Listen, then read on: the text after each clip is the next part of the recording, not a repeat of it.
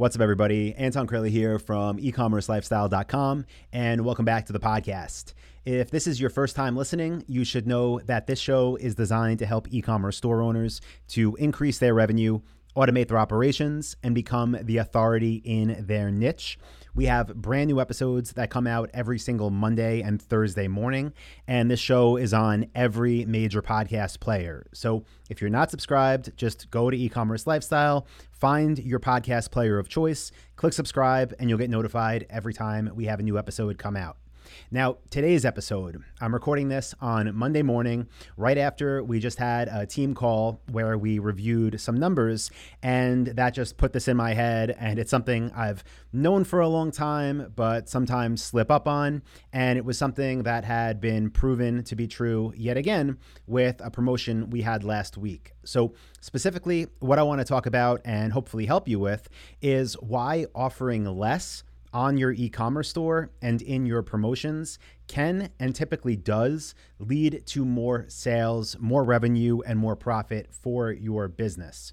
So I want to explain this a few different ways because this applies to all different ways we do e-commerce, all different parts of the business. But the way that it just reappeared in our business is we had a promotion that ran last week at the time I'm recording this. That promotion ran from Monday through Friday, a promotion that went out via email. Now, the promotion that we ran was for a product at a discounted price. That was it. That simple. This is the normal price. This is the price you pay now. 5-day promo sent out via email. Did pretty good, right? I'm happy with the results. Now, the thing is, that same promotion we did maybe 3 or 4 months ago, but the last time we did it 3 to 4 months ago, we had, this is the product on sale, this is the normal price, this is your discounted price, and as a special incentive to have you buy this now, we're going to include X, Y, and Z and all of these extra things. Now, back then when we did it, it did okay. And the thing is that this time, when we just did this promotion with only the money off, which by the way, same amount of money off, same exact purchase price, this time it did much better, about 25% better in terms of units sold. And obviously the profit was higher because there's not these extra costs for all these extra things that we included last time we did this promotion. So why does this matter and what can you take away from that? Well, whenever any of us, right, as business owners, we're thinking of, okay, this is going to be our promo for Labor Day, 4th of July, Cyber Monday, Black Friday, whatever it is, we start thinking as the business owner of how amazing can I make this actual offer? Can I, let's just say you're selling stand-up paddle boards. Can I take 10% off all my stand-up paddle boards? Can I also include a paddle for the person purchasing?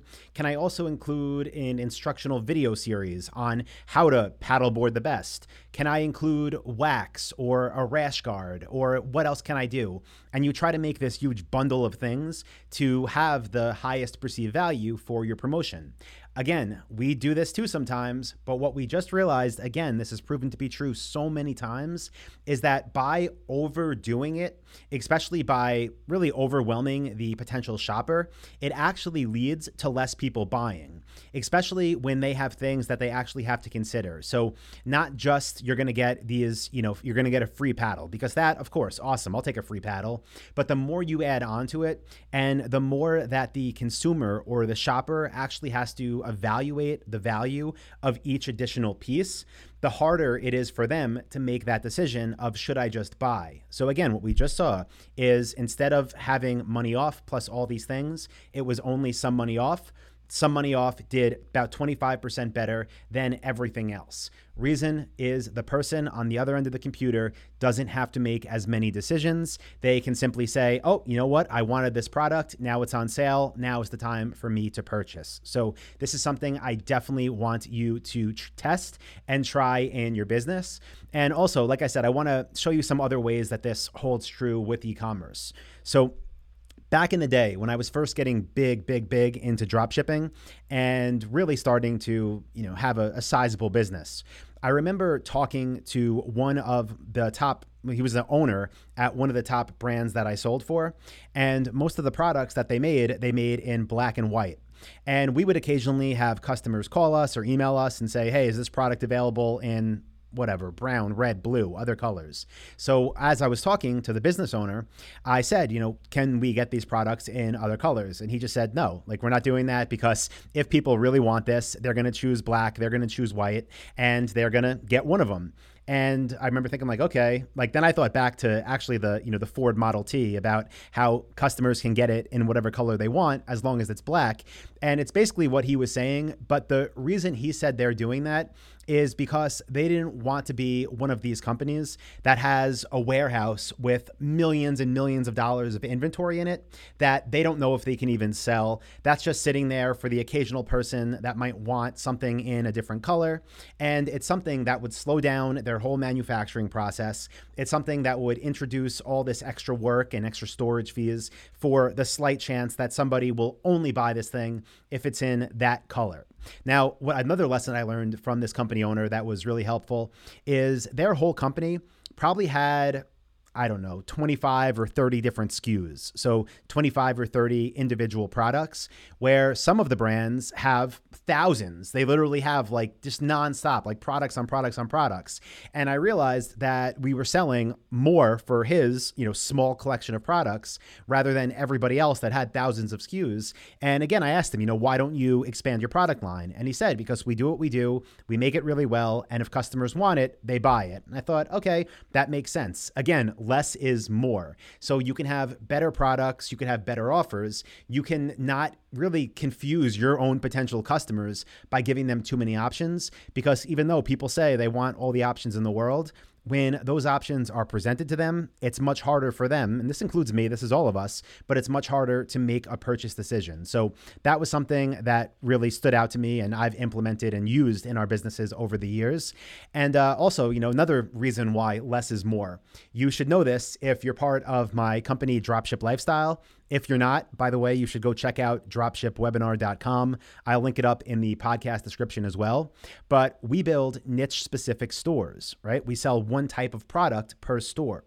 And the reason we do that is because when in the past we've built these shopping mall type stores or general stores, what we notice is we get sales, but the conversion rates are not great. Meaning out of all the website visitors, there's not that many people buying as a percentage.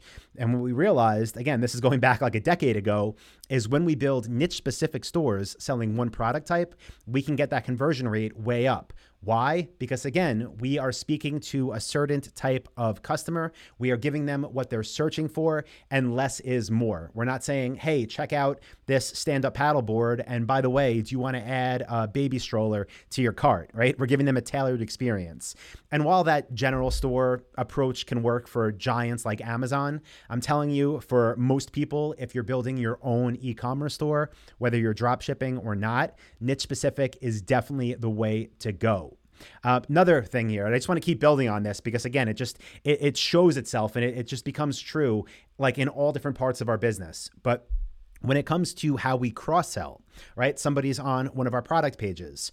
Instead of just saying, let's use the paddleboard example, instead of saying, okay, you're on this paddleboard page, it's $1,000, and then showing, do you want to add a paddle for $100? And do you want to add a carrying case for $100? And do you want to add a car mount for $100? And do you want to add wax for $20? Whatever it is. Instead of having this page with all this stuff in their face, we use conditional logic for cross-selling.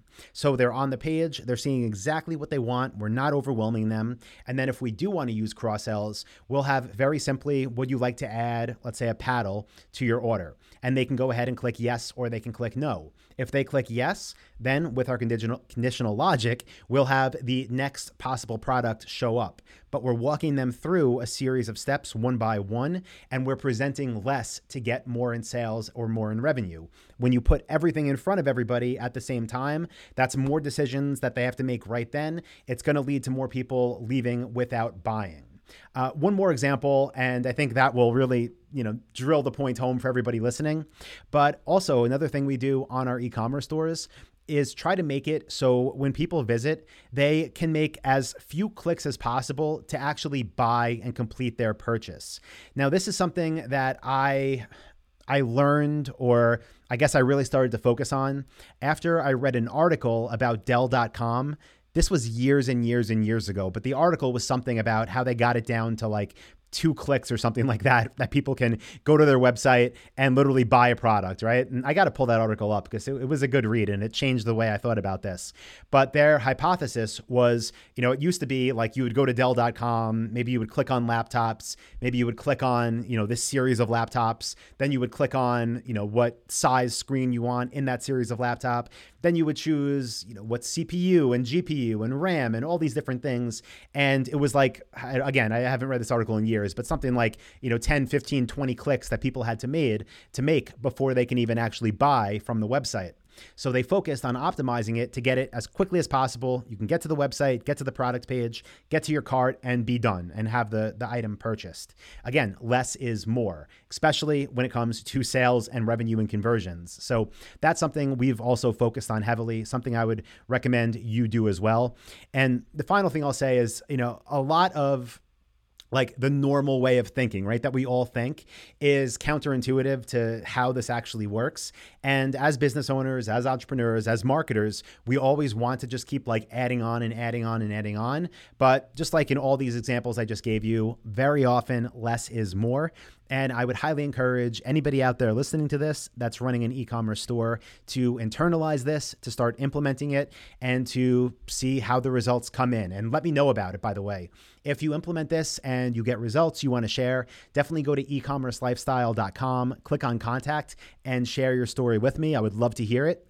And also, if you're listening to this and you're not running a store yet, be sure to go to dropshipwebinar.com. I'll link it up again in the description. You can get a free training from me there.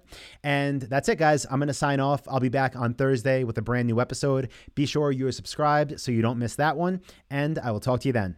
See you, everybody.